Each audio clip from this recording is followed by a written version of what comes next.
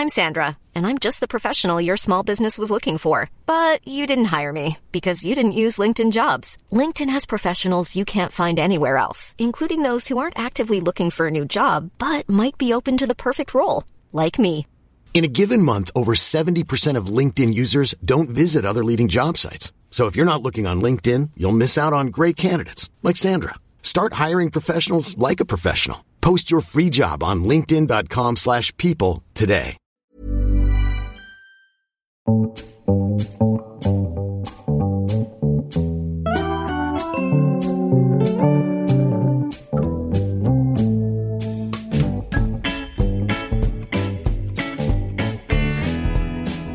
Welcome to The High Low, the weekly conversation between Dolly Alderton and Pandora Sykes. And massive congratulations to my co-host, who from tomorrow is a published author. Hola. Very, very, very nervous. You shouldn't be nervous, but I do understand it is a very nerve-wracking week. But I just wanted to say, not as your podcast co-host, but one of your best mates, I read Pandora's essays on modern life in 2 sittings, and I've got to be totally honest, I don't normally read essays. They're not normally my thing. And as we know, I have absolutely zero interest in modern life and I'm obsessed with the past. But that being said, I loved this collection.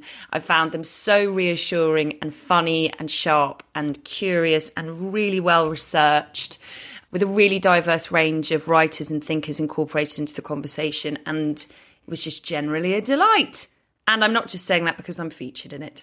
So sorry to sound like your stage mom, Pandora, but to our listeners, if you want rational, intelligent, reasonable commentary on a plethora of our anxieties, then you should buy How Do We Know We're Doing It Right tomorrow. End of paid partnership with Dolly Alderton.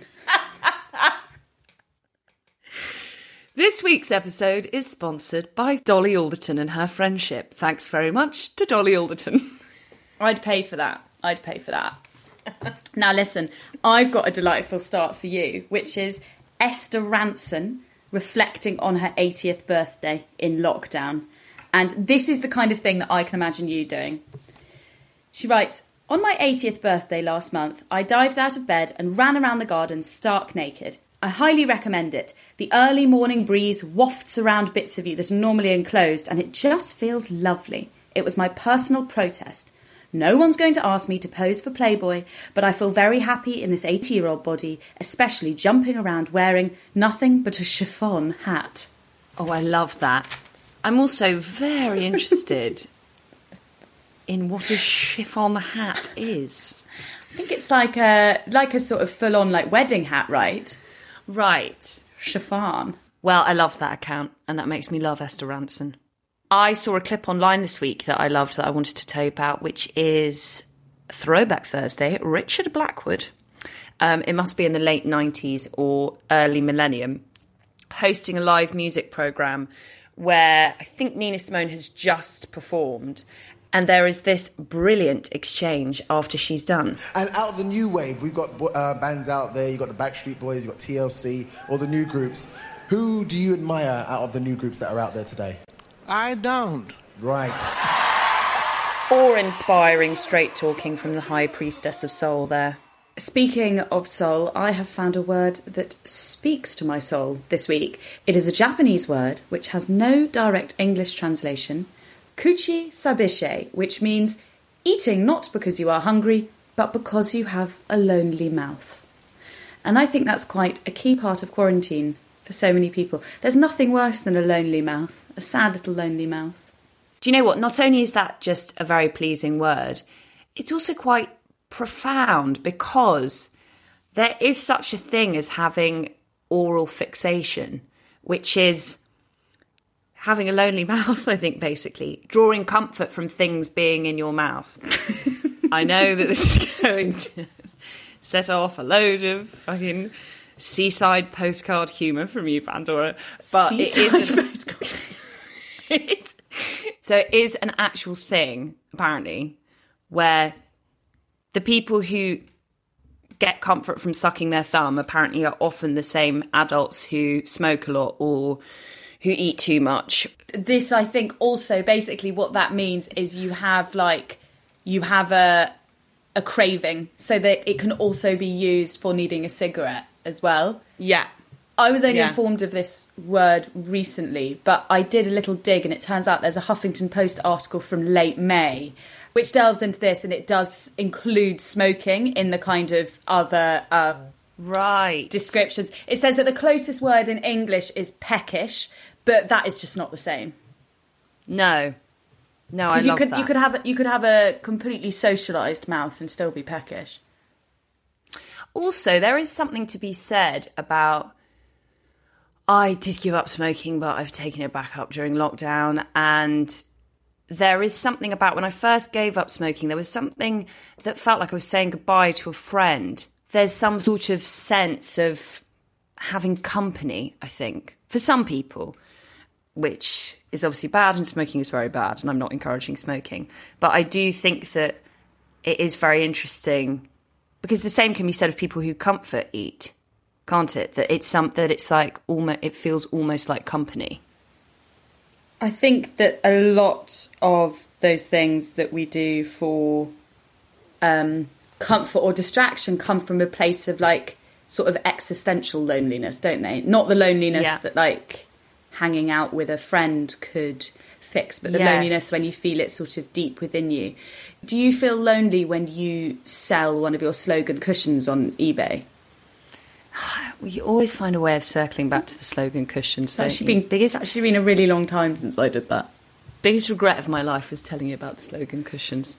Was it a bigger regret telling me about it or buying it?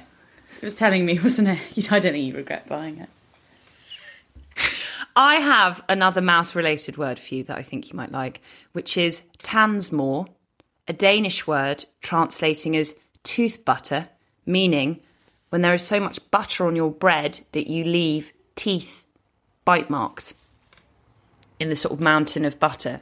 Do you know what that is? That sounds like something my toddler does daily. The bread is just a companion piece to the butter. The butter is the main meal. Do you know what I mean? It's like when you bite into it and then you look and it's like, it looks like the White Cliffs of Dover.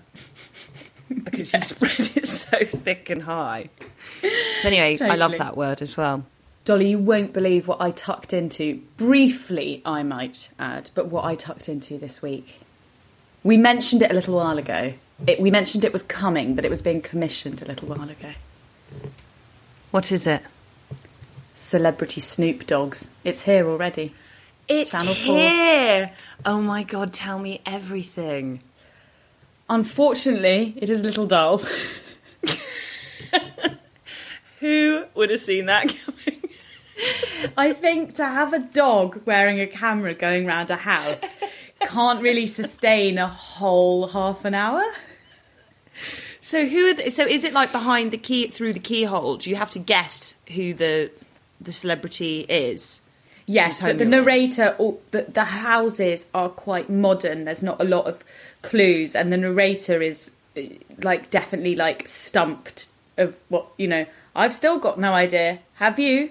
Oh, up we go up the stairs. Still not sure. What about you? So it's quite a long time to sustain that. And I don't want to give any spoilers. I don't want to give away who the celebrities are. I did just fast forward to find out who they belong to. And what time is this programme on? I actually watched it on catch up.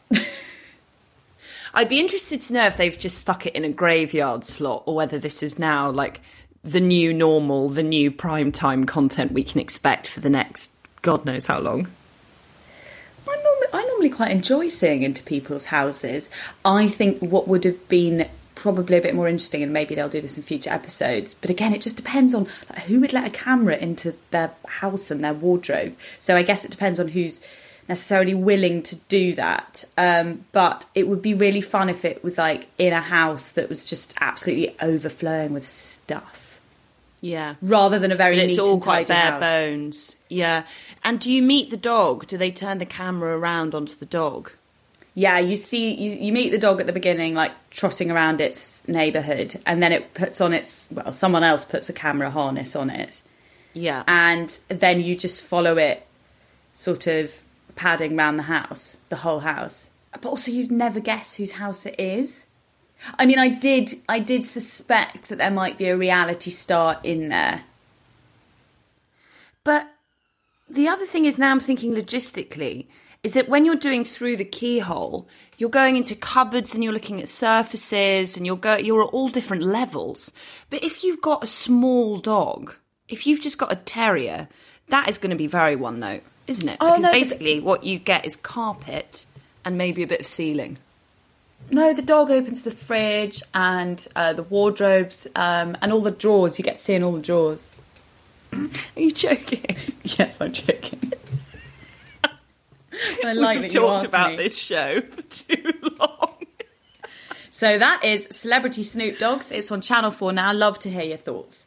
In slightly more serious news, I wanted to share a petition this week in regards to free parking being taken away from the NHS staff. So they actually haven't always had parking. It was something that was introduced in the pandemic while the NHS were obviously going above and beyond trying to keep as many people healthy as possible. So it was introduced then, but it hasn't actually always been free. However, most of us, I think, or a lot of us hoped that it would be kept on as a sort of legacy for all that the NHS staff had done over the pandemic, and also because there'd been a lot of dialogue around how will we ever repay them. And, you know, amidst all of our clap for carers, I think something very pragmatic that was being talked about is that if we're thinking of practical ways to thank our carers, then along with biscuits in the staff room and paid overtime and enforced breaks, free parking seemed a pretty good one. And I think it does sort of make a bit of a mockery of clap for carers, that we'll go out there and do that, but we won't, you know, nothing will be implemented that will actually really change your experience of work. And I don't know if you saw, Dol, but Keir Starmer and Boris Johnson came to blows over this. And I'm mentioning it only because the language made me laugh so much. It got so panto. Boris Johnson told Keir Starmer to take his latest bandwagon and park it for free somewhere else, calling him Captain Hindsight. Oh, for God's sake. Really went with the parking metaphor. But anyway, yeah, so Matt Hancock promised at the start of the outbreak that ministers will cover the costs of hospital car parking for NHS staff who were going above and beyond every day. The Department of Health has now said that the scheme cannot continue indefinitely, and only key patient groups and staff in certain circumstances will be able to park for free. So if you want to sign the petition, it's got an aim of 500,000 signatures and it's got over 330,000 already. So it's well on its way, and I will share the link to the change.org petition in our show notes, and I'll pop it up on Twitter as well. While we're on the subject of the NHS, we had a lot of love for our Adam Kay interview last week. Thank you so much for everyone who emailed us. We received this message from an American listener. I'm a Californian, but 2 years ago I was living in Scotland attending the University of Edinburgh for my master's. While there, I came to terms with the fact that I had an eating disorder. Had I been home in the US when I came to this realisation, I don't know what I would have done. While I'm fortunate in that I had good health insurance through my parents, the idea of finding treatment that accepted my insurance is a hurdle that feels unimaginable when your world feels like it is completely fallen apart. However, living in Scotland at the time gave me access to the NHS where those hurdles simply didn't exist. I had a clear path to treatment, and each NHS employee I interacted with was thorough, helpful and extremely kind. The US healthcare system is built on the barriers that Adam Kay was cautioning against. Even as the pandemic rages through the US, the right to healthcare is still a subject of debate, as if there's a reasonable argument for people having to bankrupt themselves for life-saving treatment. The NHS saved my life, and I will be forever grateful for it. I found it truly heartwarming to see the videos of everyone clapping for them during the pandemic, and I'm so happy that people are recognising them. I can't wait to read this book, and I hope more Americans who may be hesitant about Medicare for all will pick it up as well.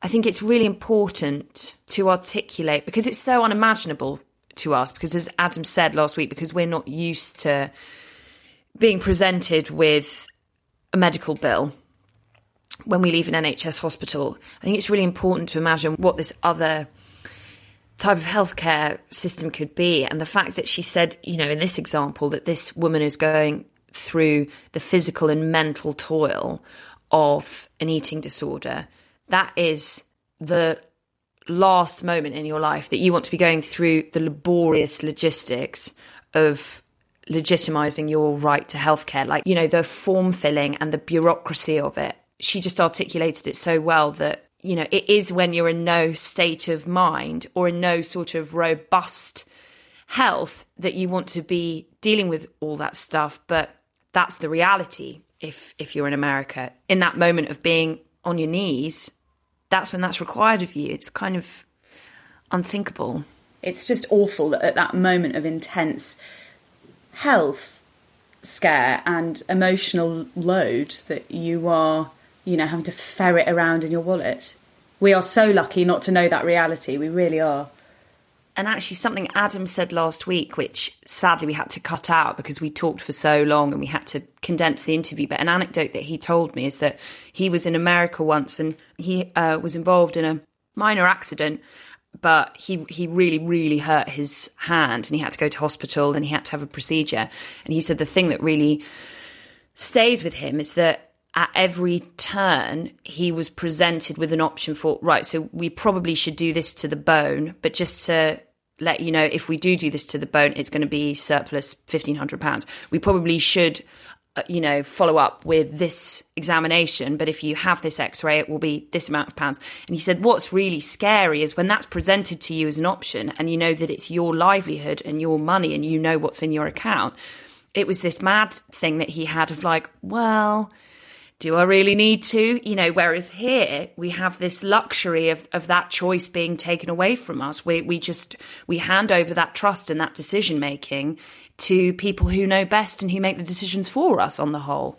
And how utterly galling for doctors over there to be having to do kind of cut price care, you know, not to be able to do their best work as like highly skilled operatives. I also loved this email from another listener, not to do with the NHS, but to do with Barbra Streisand. I thought you might be interested to know that there is a brilliant one-man play by Jonathan Tollins about the shopping centre in Barbra Streisand's basement called Buyer and Seller. For pun fans, that cellar is in basement. It's written from the point of view of a man employed to work as a fake shop assistant should Barbara decide to visit and buy something. I mean, I don't care how long that is. 1 hour in the theatre, 2 hours in the theatre, 3 hours in the theatre. I'm there. Does she have fake shop assistants that work there? Yeah. Does she actually? I thought that it was just an empty... No, I'm pretty sure I've read that there are shop assistants, fake shop assistants. Or do you think that they work otherwise on her staff and when she wants to go down to the shop, she rings a little bell and the cleaner or the cook just whips on like a tabard and goes down to the sweet shoppy? I'd say so. Yeah, that's what I would guess. The problem is, the more we talk about this story, the more questions I have. It can't be solved. None of it can be solved. It can only be solved by interviewing Barbra Streisand. Well, let's put her on the list. Also in the mailbag this week is a network that I wanted to flag called City Girl Network. And the reason I wanted to flag it is we get so many emails from our listeners who are struggling to make friends in a new city or in their city, and they're just not, you know, connecting with people at work, or they're feeling really lonely. So I was so pleased to read about this network. Pippa, its founder, emailed us to say, City Girl Network is a social network helping women to find friends, housemates, travel companions and business connections in their city. We oversee busy Facebook groups, host events to bring the community together, online now but offline when there's not a pandemic, and have an online magazine. We're completely free to join. I started the City Girl Network in Brighton in 2016 as a direct result of my own disappointing reality that making friends as an adult is really hard. It became obvious very quickly that I was not alone in feeling like that, as you know from your Ask the High-Low segments. Over the years, we've grown to 14 cities: Brighton, London, Bristol, Manchester, Birmingham, Liverpool, Newcastle, Bath, Chester, Edinburgh, Glasgow, LA, San Francisco and Berlin. We have over 20,000 women in our Facebook groups who are all looking to build their own circles and evolve their lives in some ways. Some city girls have just moved to the city, some have lived there their whole lives, and some are simply looking for more enrichment in their lives.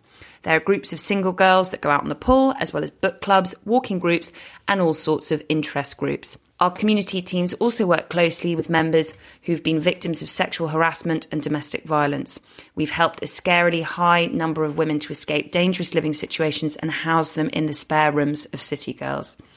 You can find out more at citygirlnetwork.com. Isn't that a brilliant idea? That is really brilliant. Celebrity Twitter has been agog this week, as Will Smith and his wife Jada Pinkett Smith went deep into the details of their estranged and then their reunited marriage. So they did this on, Jada has a Facebook show, which actually a large number of people I know are completely obsessed with. It's called Red Table, and she has really honest 10-minute conversations. She's had one with Willow Smith, her daughter, about how she felt like she was smoking too much weed. So it's not just something she does with, like, you know, other celeb friends. She does it with her family. And this came around... What is a Facebook show? So it's just an interview that she puts on her Facebook channels? Well, Facebook have their own original content now. They're like a streaming platform as well. Do they? Yeah. Yeah. They make their own content, like sort of Netflix. And so do other celebrities do this? Have their own programmes on Facebook? I actually don't know if other celebrities do. Hers has been going for a little while and I think is really popular. And this particular one was because there were lots of rumours going around about her having an affair.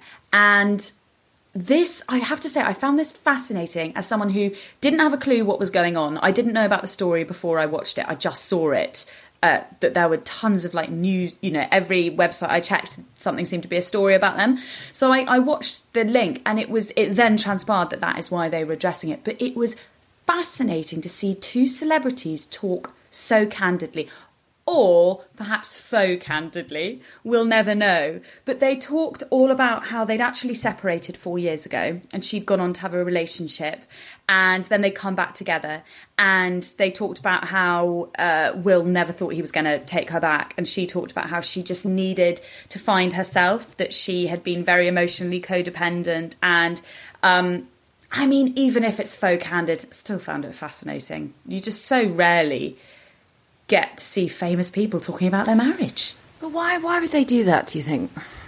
Why would they... Do you think it's that they wanted to take control of it if everyone was sort of speculating? Yes, that must probably be the only reason, surely. Why would you talk about your marriage like that?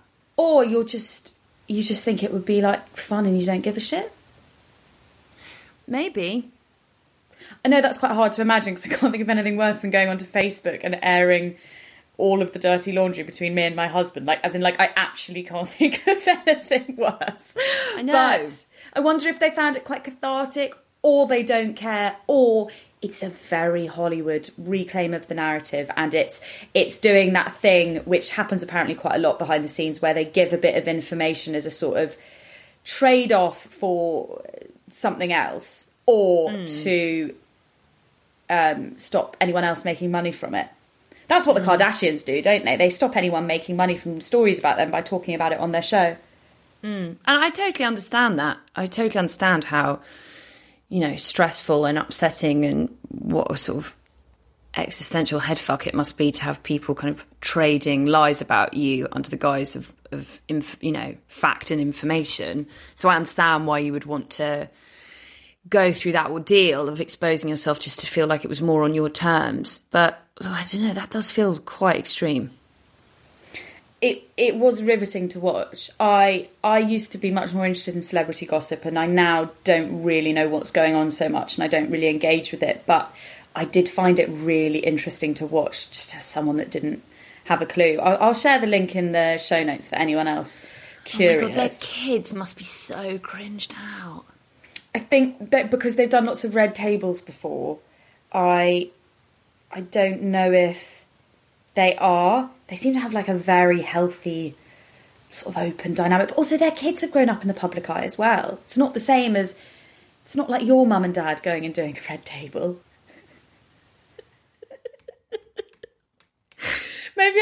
maybe I just need to take the stick out of my arse. Maybe I'm just being really close-minded about the whole thing. Well done, them. On another celebrity note that I found quite interesting, there's also been a lot of shocked opinion pieces around Brooklyn Beckham getting engaged age 21. I suppose that is very young, but I found it interesting how that's the new controversy. You know, there's like, you can't possibly know yourself at 21, and young love is doomed, young marriage equals divorce. Sometimes I'm sure that's true, but I'm sure that some 21-year-olds know themselves quite well. It's quite interesting how the taboo's now been flipped, hasn't it? I've had a few people recently actually be surprised that I got married before the age of 30. Child bride. Well, you know, maybe we're now, as we become more accepting of things happening at a later stage, we're becoming more sceptical of people who want to do them at a young stage. It's a bit sad. It's a push and pull, really, isn't it? Gain one thing. I wish we could just be chill about what anyone wants to do. But I have to say, I do think it's encouraging.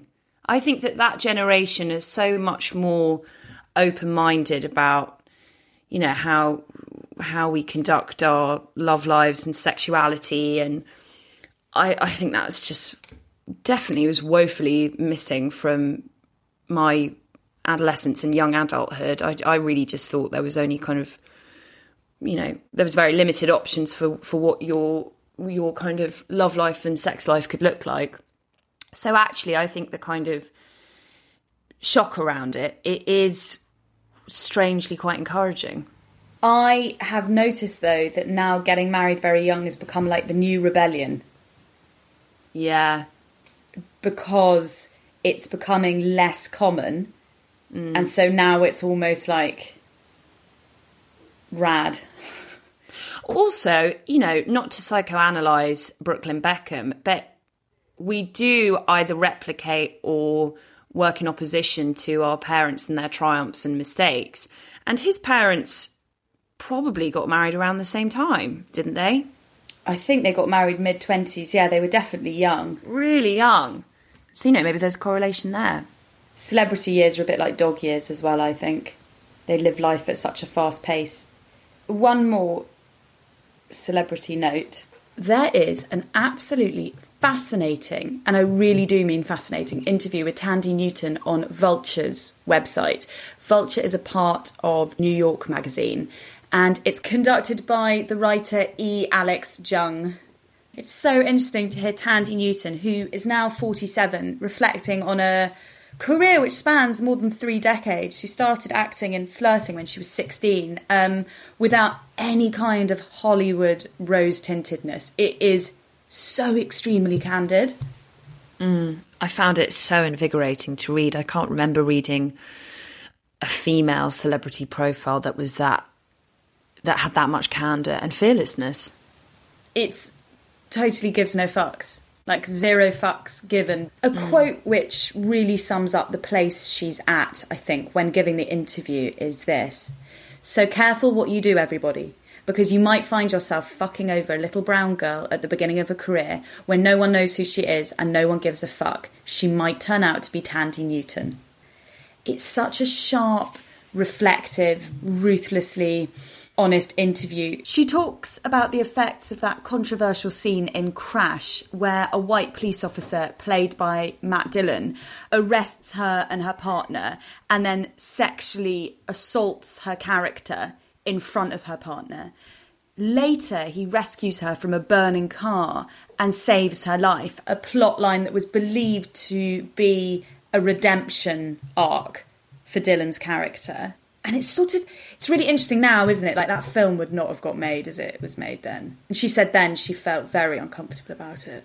And there was an awful account in the interview where she said that the director, I'm paraphrasing what she said, that the director said to the actor in that horrible scene, "I want you to feel like you can really go there." But he didn't say that to Tandy.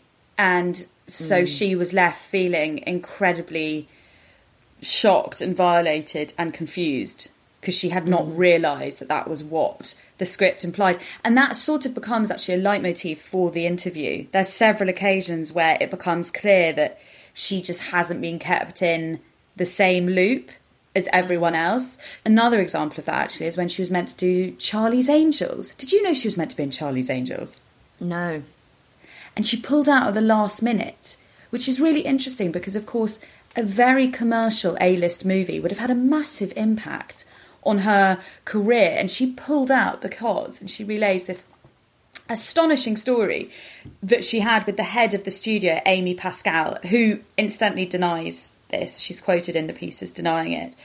And so she quotes this conversation and she says it's what led her to pull out of the role just days before a US Vogue shoot of The Three Angels. And she says, I had a meeting with the head of the studio and she said, look, I don't mean to be politically incorrect, but the character as written and you playing the role, I just feel like we've got to make sure that it's believable. I was like, what do you mean? What changes would you have to make? She's like, well, you know, the character as written, she's been to university and she's educated. I'm like, I've been to university. I went to Cambridge. She went, yeah, but you're different. She's like, maybe there could be a scene where you're in a bar and she gets up on a table and starts shaking her booty. She's basically reeling off these stereotypes of how to be more convincing as a black character. Everything she said, I was like, nah, I wouldn't do that. And she's like, yeah, but you're different. You're different. It's just so infuriating. As an actor, it must be so upsetting and infuriating. And I can't imagine what it must have been like to pull out of your role. When was Charlie's Angels made? I would say probably 15 years ago.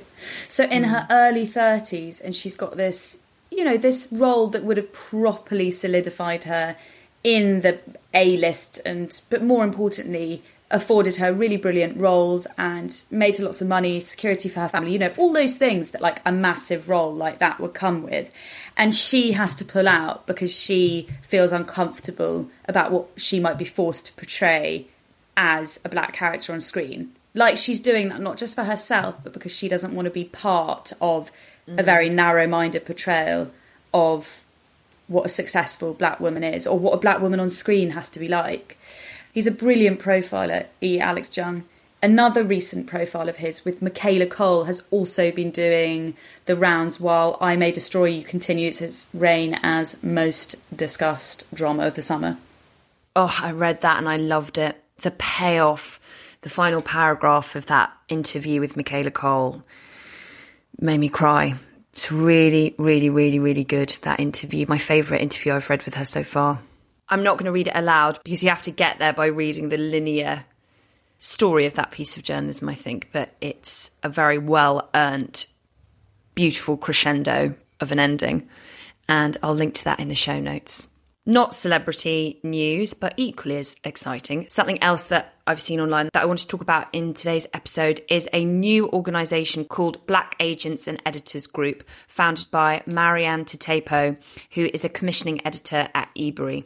Marianne has said, BAE is a publishing community for people of African descent currently working in editorial or agenting roles in the UK. It is a currently digital space for us to celebrate our shared cultural interests, socialise and support each other at every stage of our careers.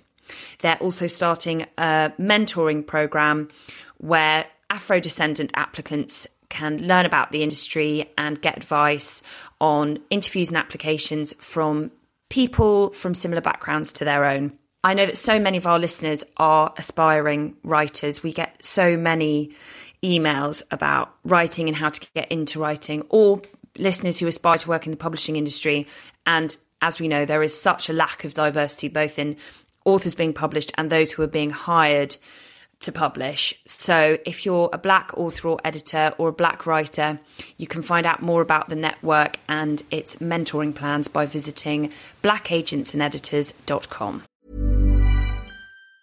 Hi, I'm Daniel, founder of Pretty Litter. Did you know cats tend to hide symptoms of sickness and pain? I learned this the hard way after losing my cat, Gingy. So I created Pretty Litter, a health monitoring litter that helps detect early signs of illness by changing colors, saving you money and potentially your cat's life. Pretty Litter is veterinarian developed, and it's the easiest way to keep tabs on your fur baby's health right at home. Go to prettylitter.com and use code ACAST for 20% off your first order and a free cat toy. Terms and conditions apply. See site for details.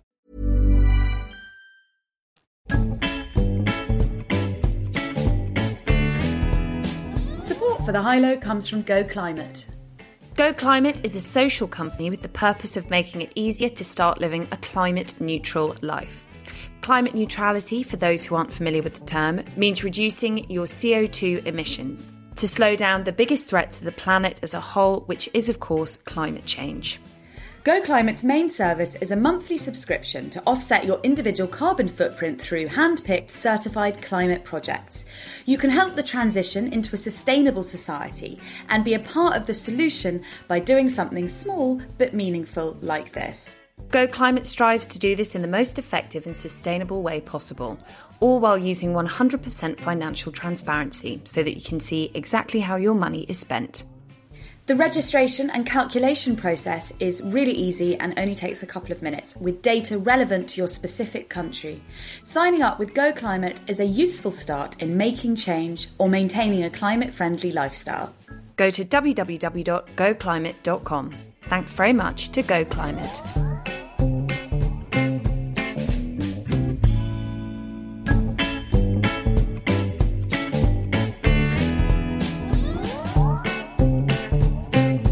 What have you been reading this week, Dolly?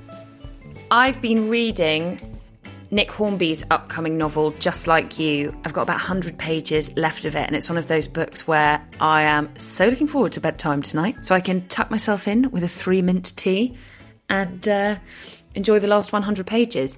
I was so excited to read this as I adore Nick Hornby's books and films, and I've really enjoyed this story. It's an unlikely romance which is underpinned by pressing themes of class, race, community and ageing, and it's set a few years back with the EU referendum as its kind of backdrop, which makes it all sound quite serious, which it's not. It's exploring serious things, but it's definitely a romantic comedy.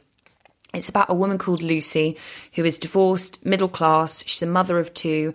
She's a white, liberal secondary school teacher in her 40s. And Joseph, who is in his early 20s, a single, mixed-race, working-class man who works a number of jobs to be able to support himself and his dreams of becoming a musician. The two of them meet when Lucy asks Joseph to babysit her 2 sons.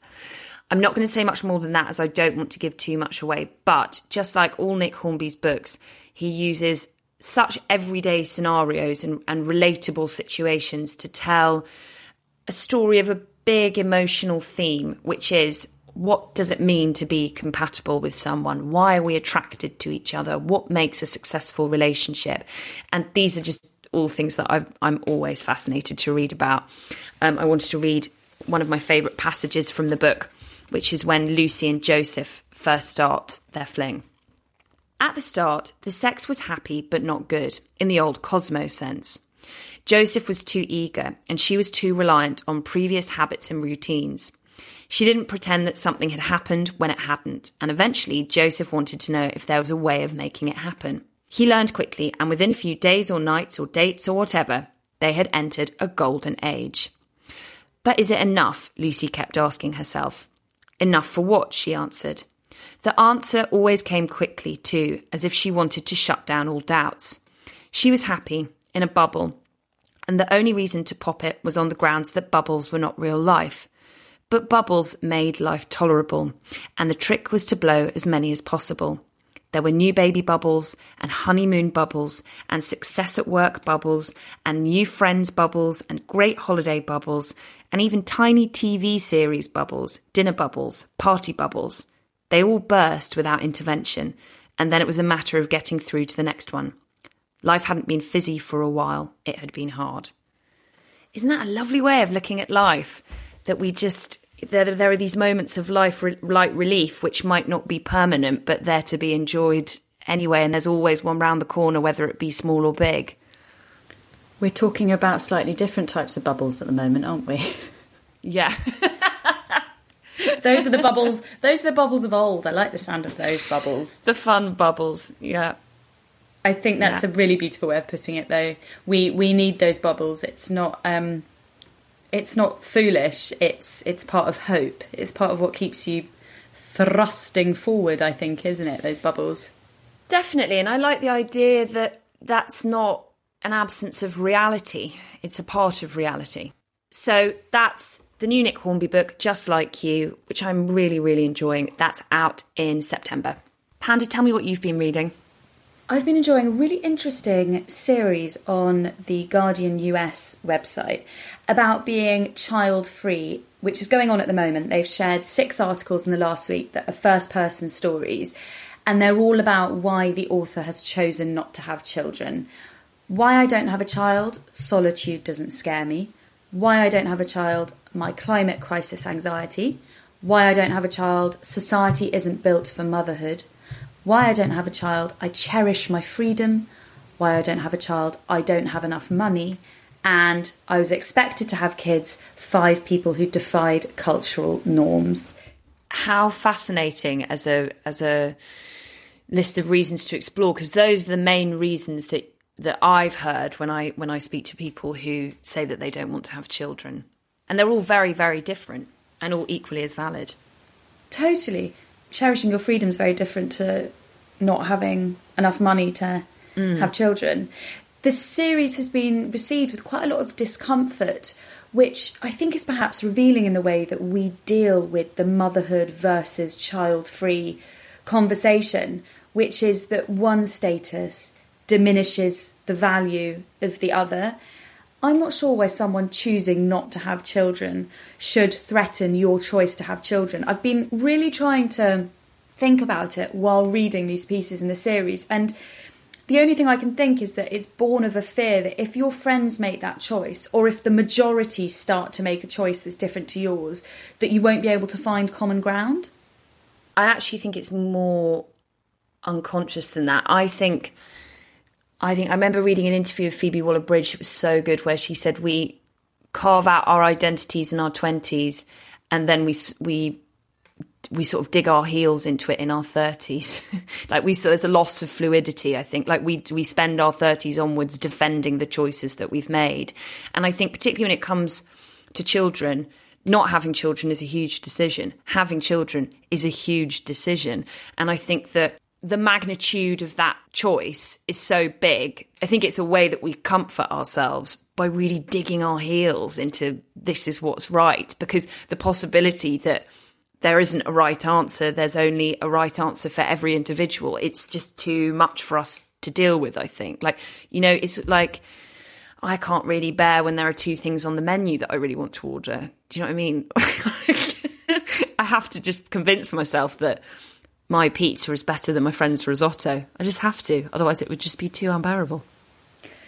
I think as well that that's where tribalism really comes into play, because the kind of mothering tribe and the non-mothering tribe has historically been so estranged that there's the legacy of that division is, I think, going to take a really long time for it not to feel like they are divided camps, or to feel like that you're in opposition as women.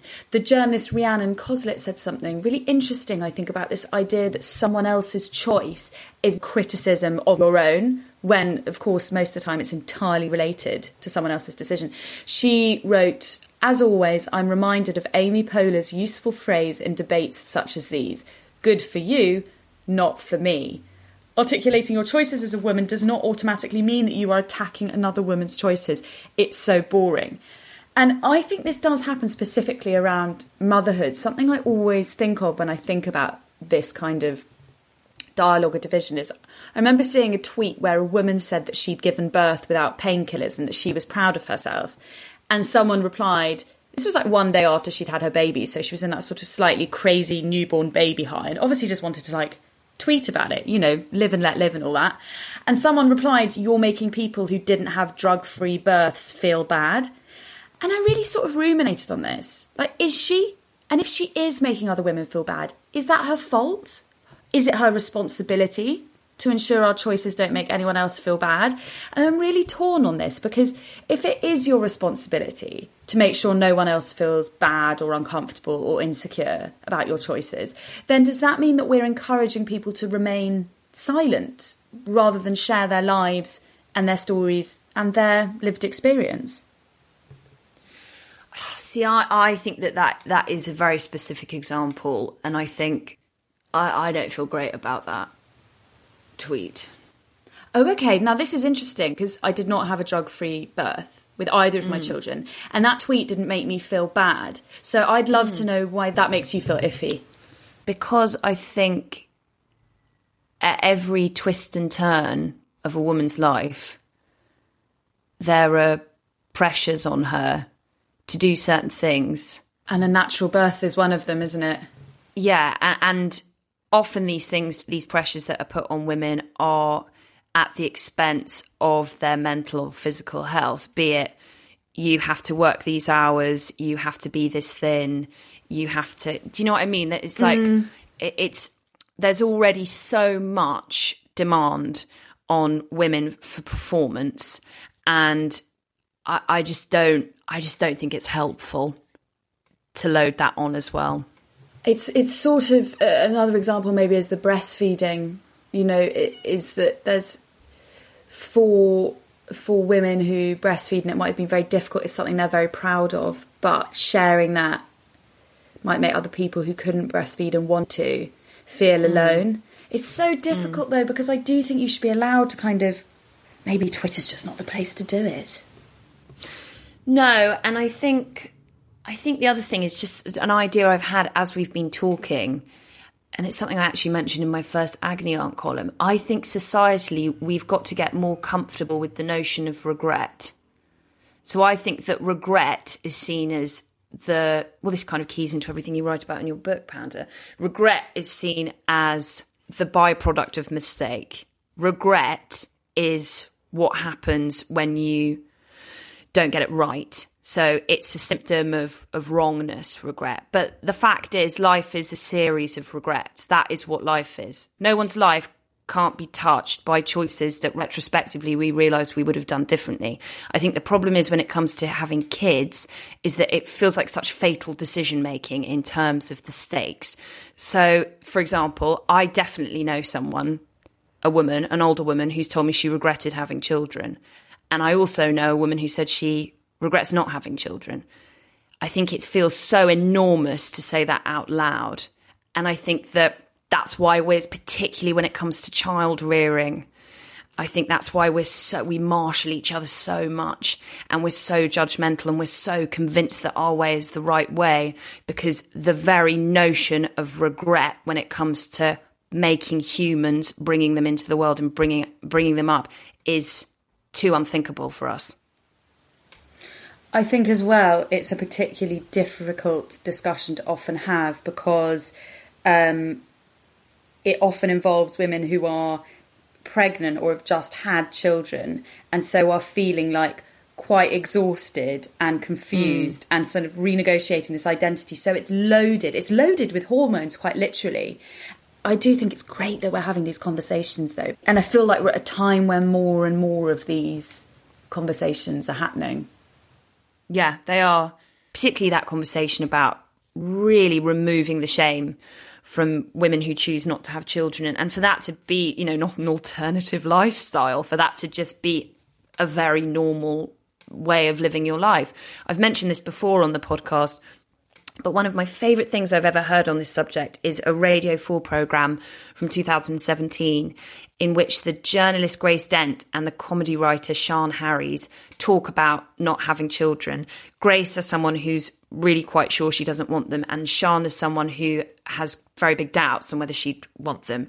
It's so, so good, so open and funny and intelligent and sensitive and unjudgmental. I've never heard a conversation of that kind broadcast before, and I think about it a lot. So I'll include a link to that it's only 15 minutes, but it's really, really good. And also on an episode of WTF last week, Helen Mirren and Mark Maron talked about why they both decided not to have children and how happy they are that they both didn't have children. And I think that is really important because going back to that regret thing, I think the scaremongering message that I've always heard so loudly and clearly is that people who don't have kids regret it. And it's such a clever and manipulative messaging because, as we know, it's something that you can't really go back on past a certain age. So I think it's really important to take out that sort of fatalism around conversations about children, and to hear accounts of people who didn't have kids and, you know, are very, very serene and happy with that decision. Emma Gannon's new novel, Olive, which is published on the 23rd of July, lands at a particularly timely moment, I think, given these conversations. Yeah, I'm really, really liking Olive. I think it's so clever that it explores such an important topic with such a lightness and warmth. And I also really like how it explores it not through a monolith, but through a selection of female characters who all want for different things and who are each plagued with their own stresses. You know, I think that's the point, isn't it? That there are so many different experiences you can have as a woman when it comes to deciding whether you want children or not. And none of them are stress-free. A brief synopsis of Olive. Olive is a 33-year-old woman who doesn't want children. Her 3 best friends are all experiencing very different journeys. One has 3 children, one desperately wants and is struggling to have kids, and one is a new mother feeling over her head. And it's not just about fertility, it's about navigating friendships when you have all chosen significantly different life paths. Actually reminds me a bit of Expectation by Anna Hope in that regard. The idea that you saw, you know, you would see yourself at a certain point in the future. And Olive says, you know, I thought I saw my 30s as me having kids with all of my friends with kids. And actually, I realised that's not something that I want. And I think it's something that I think a lot of women who previously may have lived pretty similar lives to their friends in their teens or 20s face as they get older.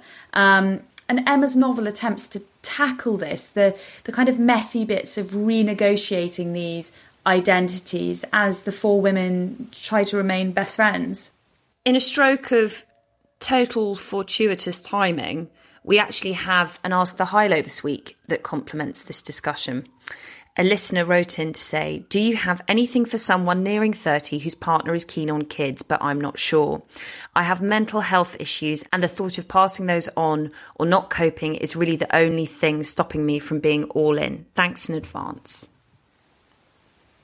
I think this letter is really interesting, firstly because there is such a entrenched idea that it's always the woman that wants children and the man that's never sure already. And I think that's interesting.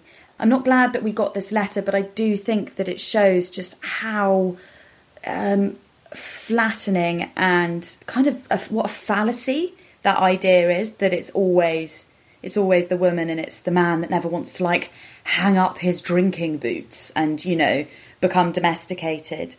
I want to start by recommending to this listener and any other listeners in the same quandary a piece of writing by Bella Mackie, a previous guest on the High-Low, on this very subject that she wrote for The Times, which was titled, Am I Willing to Risk My Mental Health to Have a Baby?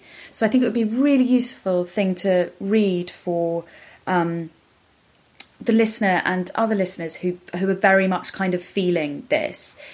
Bella has struggled with anxiety and OCD since her 20s, and so starting a family with her husband isn't so simple as are you in, are you out. I was taken aback by the naivety of some of the people contributing to dialogue around the piece. There was the suggestion that only people with 100% sound mental health should have children, and I really think we need to do some myth busting here. Very few people have 100% consistent, faultless mental health. Like, it might be mostly so, but to be 100%, I would have thought, is pretty rare. And the other thing I do want to say is that parenthood is not the preserve of the mother. If you're questioning the mental health of motherhood, please do look at fatherhood too. That said, of course, having a child can place enormous strain on your mental health. Your mental health is fragile when you are exhausted and hormones are coursing through you. And I think most mothers have experienced that. And not just in motherhood itself, but pregnancy and postpartum too. And it's why I believe that decent maternity leaves are really important, not just for the child, but the mother. And I say that as someone that did not manage with both children. So I don't want to tell you that having children won't threaten your precarious mental health or what you feel like is a precarious mental health. And I don't think that anyone can promise that it won't. It might not. I know plenty of people who had severe mental health issues in their early 20s and 10 years on have had a baby and were fine. Equally, I know people, and I'm thinking of specific friends as I'm saying this is not just kind of empty rhetoric. I know people who have never had mental health problems before having a child. Sometimes there is no rhyme or reason. You cannot predict. What there is a wealth of support out there if you do choose to go ahead. Just make sure it's the right decision for you, and that your partner understands the emotional and physical support that he will need to give you both during pregnancy and when the baby arrives. I think your thoughtfulness should be commended, really. I think it's really wonderful that you're thinking about what you've been through and how difficult that's been, and being cautious about not wanting someone you love in the future to go through that as well. It's definitely a common fear. Off the top of my head, I remember Sarah Silverman, the comedian, has said that her depression is the thing that stopped her from having children. That being said, I'm not saying that's like the right decision at all. I know other people who've suffered from terrible mental health and who actually found childbirth and raising children to be surprisingly not straightforward. It's never straightforward, but not as tumultuous as other things that they've been through. But I think the thing is to just take your time really with this and do a lot of thinking and communicating with your partner and reading and absorbing other women's experiences, because I really do feel for you, because I know I've come into contact with these situations before where one person is absolutely sure they want a baby and the other person isn't. And the problem is you can't compromise on a baby. You can't do half and half. If one person wants to live in the country and one person wants to live in the city, you go, okay, let's live in Kent. You live in the suburbs, whatever. But you can't have half of kid. Like you're in or you're out, and it's like a big decision. So it's a hard thing to compromise on when it's two people who are in different places. So I'm sure that you'll get to a place where you're as comfortable as you can be with the decision that you're committing to. But until then, I would just take the pressure off yourself and take your time. And whilst I disagree totally with some of the responses to Bella's piece, suggesting that, you definitely shouldn't have a child if you've got any reservations or any history of struggling with your mental health, equally, like, wanting to protect your mental health isn't a small thing. It's not just like, oh, if I can get over this hurdle.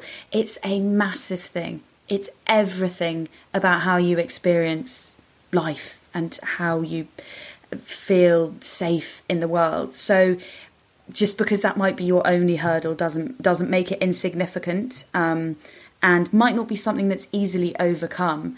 So we can't really give satisfactory answers, because there aren't satisfactory answers with this. There's tons and tons of routes and outcomes, and you have to make the decision that feels right to you, whilst knowing that there will be highs and lows, because there always are with this kind of thing.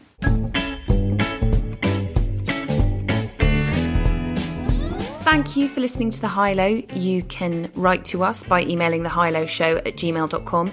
You can tweet us at The High Low Show. You can buy our merch at thehighlowshop.com, where all proceeds go to charity, 50% to Women's Aid, 50% to Show Racism the Red Card. We're going to end with a track from the new Haim record, Women in Music Part 3. It's such a good album. It's so healing. I can't stop listening to it. It's beautiful, and I feel like we all need some anthems for healing at this point in our lives and at this time in the world. So enjoy this beautiful music from Haim, and we'll talk to you next week. Bye. Bye-bye. It takes all that I got not to fuck this up. So won't you let